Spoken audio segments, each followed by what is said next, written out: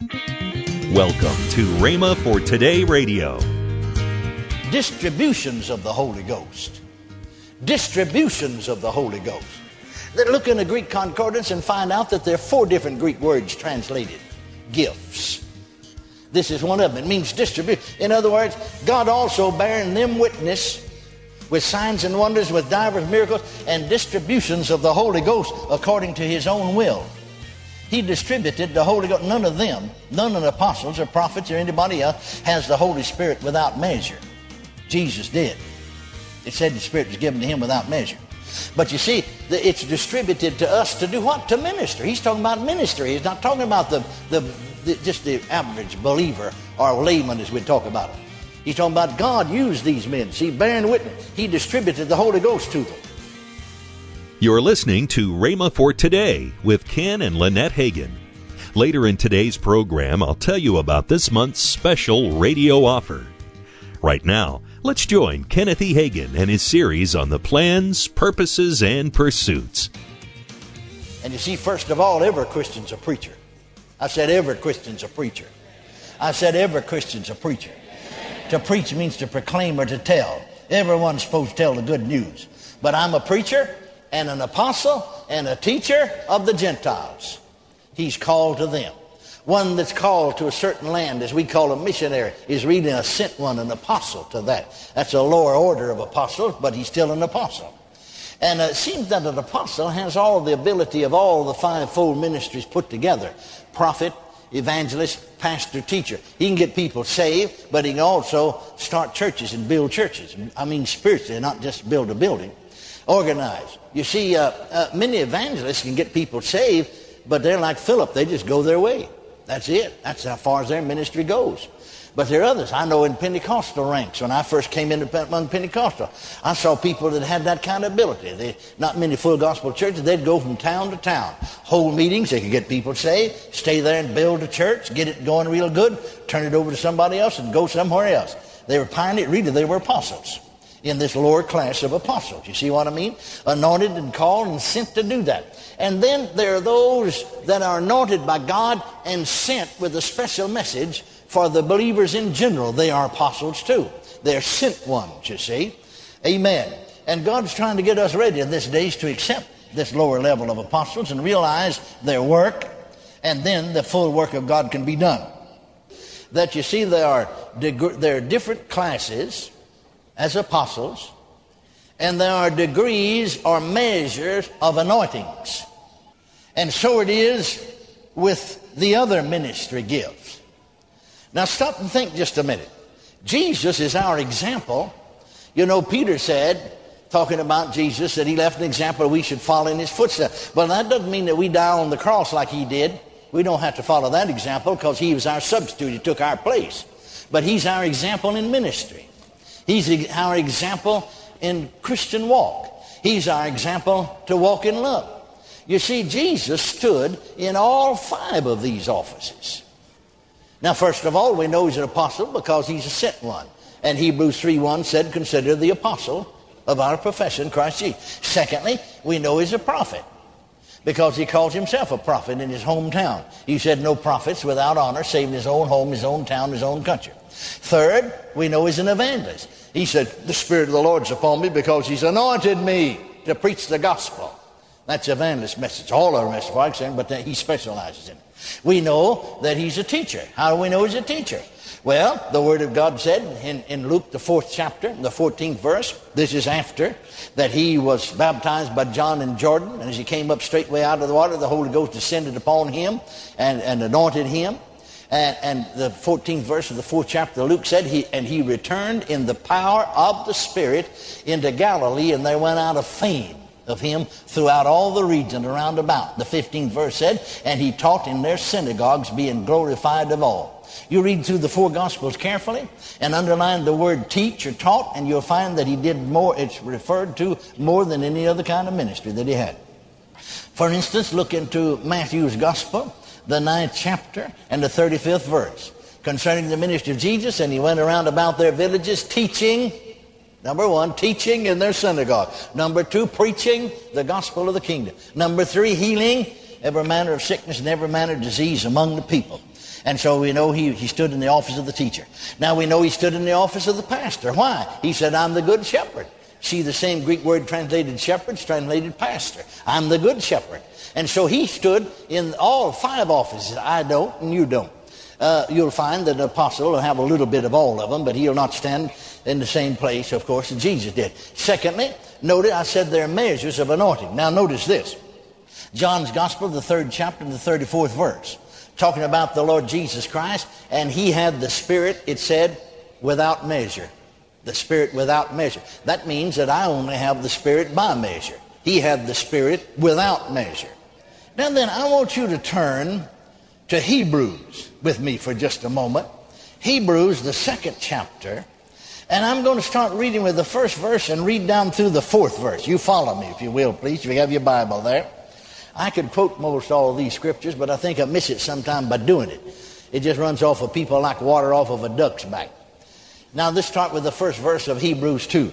Therefore we ought to give the more earnest heed to the things which we have heard, lest at any time we should let them slip. For if the word spoken by angels was steadfast, and every transgression and disobedience received a just recompense of reward, how shall we escape if we neglect so great salvation, which is the first began to be spoken by the Lord, that's Jesus, and was confirmed unto us by them that heard him. Well, that was confirmed unto us by the apostles, you see, them that heard him. God also bearing them witness. Now get this. God also bearing them witness, both with signs and wonders, and with divers miracles, and gifts of the Holy Ghost, according to his own will. Now you see, you read that just like I did for many, many years. And you read gifts of the Holy Ghost, and you thought he's referring to what is recorded in 1 Corinthians, the 12th chapter. The gifts, we call them the Spirit, or manifestations of the Holy Ghost. He's not talking about manifestations of the Holy Ghost at all here. Now listen carefully. Over in 1 Corinthians, the 12th chapter, start reading the 7th verse. But the manifestation of the Spirit is given to every man to profit withal. For to one is given the word of wisdom, to another the word of knowledge by the same Spirit. And on down through the 9 manifestations. I always thought, well, that's talking about the gifts of the Spirit. I don't know why I didn't notice, but I see here I'm preaching out of the Cambridge Bible, King James translation. There's a little number 2. There's a number 2 by the word gifts. I look over in the margin and find number 2, and it said GR, Greek. That means distributions of the Holy Ghost. Distributions of the Holy Ghost. Then look in the Greek concordance and find out that there are 4 different Greek words translated. Gifts. This is one of them. It means distribute. In other words, God also bearing them witness with signs and wonders, with divers miracles, and distributions of the Holy Ghost according to his own will. He distributed the Holy Ghost. None of them, none of the apostles or prophets or anybody else has the Holy Spirit without measure. Jesus did. It said the Spirit was given to him without measure. But you see, it's distributed to us to do what? To minister. He's talking about ministry. He's not talking about just the average believer or layman as we talk about it. He's talking about God used these men. See, bearing witness. He distributed the Holy Ghost to them. Hallelujah. According to his will. Distributions, plural, of the Holy Ghost. And so there are measures, that's what I wanted to get over to you, of anointings. Now, for instance, let's go to the Old Testament for a proof text. The Bible said in the mouth of 2 or 3 witnesses shall every word be established, doesn't it? But we've already given you 2. There's one that said he had the Spirit without measure. Here's another that said God bearing witness, using them, bearing witness to them, both with signs and wonders, and divers miracles, and distributions. As he distributed the Holy Ghost to them, they were able to stand in their office and minister. Now, let's go back here to the Old Testament, to 2 Kings. And you know the story as well as I do, but let's look at it. Here are 2 prophets, one by the name of Elijah, the other by the name of Elisha. And you remember this, that God had told Elijah to anoint Elisha to be prophet in his room, or we would say in his stead or in his place. And he had done that. Now in the 2nd chapter of 2 Kings it says, and it came to pass when the Lord would take up Elijah into heaven by a whirlwind, that Elijah went with Elisha from Gilgal. And Elijah said unto Elisha, tarry here, I pray thee, for the Lord has sent me to Bethel. And Elisha said unto him, as the Lord liveth, and as thy soul liveth, I'll not leave thee. So they went down to Bethel. And the sons of the prophets, now hold this in your mind, the sons of the prophets that were at Bethel came forth to Elisha and said unto him, knowest thou that the Lord will take away thy master from thy head today? They had revelation. They are a lower class of prophets than Elisha was, or Elijah. But they knew that he was going to leave. And he said, yea, I know it, hold your peace. And Elijah said unto him, Elisha, tarry here, I pray thee, for the Lord has sent me to Jericho. And he said, as the Lord liveth, and thy soul liveth, I'll not leave thee. So they came to Jericho. And the sons of the prophets that were at Jericho came to Elisha and said unto him, knowest thou that the Lord will take away thy master from thy head today? They had revelation, didn't they? And he answered, yea, Lord, I know it, hold your peace. And Elijah said unto him, tarry, I pray thee here, for the Lord has sent me to Jordan. And he said, as the Lord liveth, and thy soul liveth, I'll not leave thee. And they two went on. And 50 men of the sons of the prophets, I mean, they're just sons of prophets, probably learning to be prophets, went and stood to view afar off, and they too stood by Jordan. And Elijah took his mantle and wrapped it together and smote the waters, and they were divided hither and thither, so that they too went over on dry ground. And it came to pass when they were gone over that Elijah said unto Elisha, ask what I shall do for thee before I be taken away from thee. And Elisha said, I pray thee, let a double portion of thy spirit be upon me. A double measure, we'd say, of thy spirit, of the Holy Ghost that you're anointed with, be on me. And he said, notice the 10th verse, Elijah said, thou hast asked a hard thing.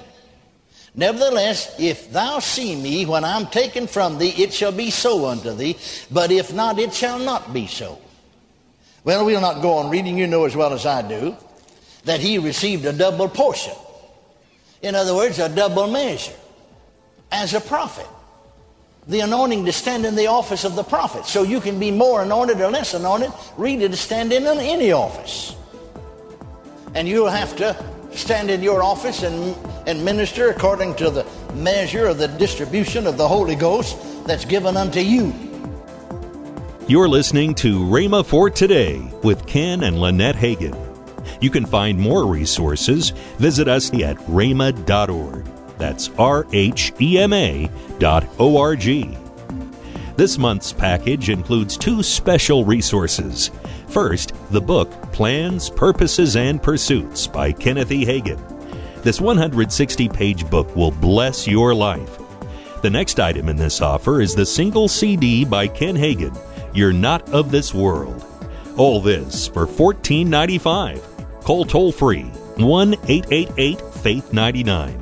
Again, call toll-free 1-888-FAITH-99. You can also order online at rhema.org. That's RHEMA.org. rhema.org. Or if you prefer to write to Kenneth Hagin Ministries, our address is P.O. Box 50126, Tulsa, Oklahoma 74150. We always love to hear from our listeners, so write in or email us today and become a part of Rhema for Today.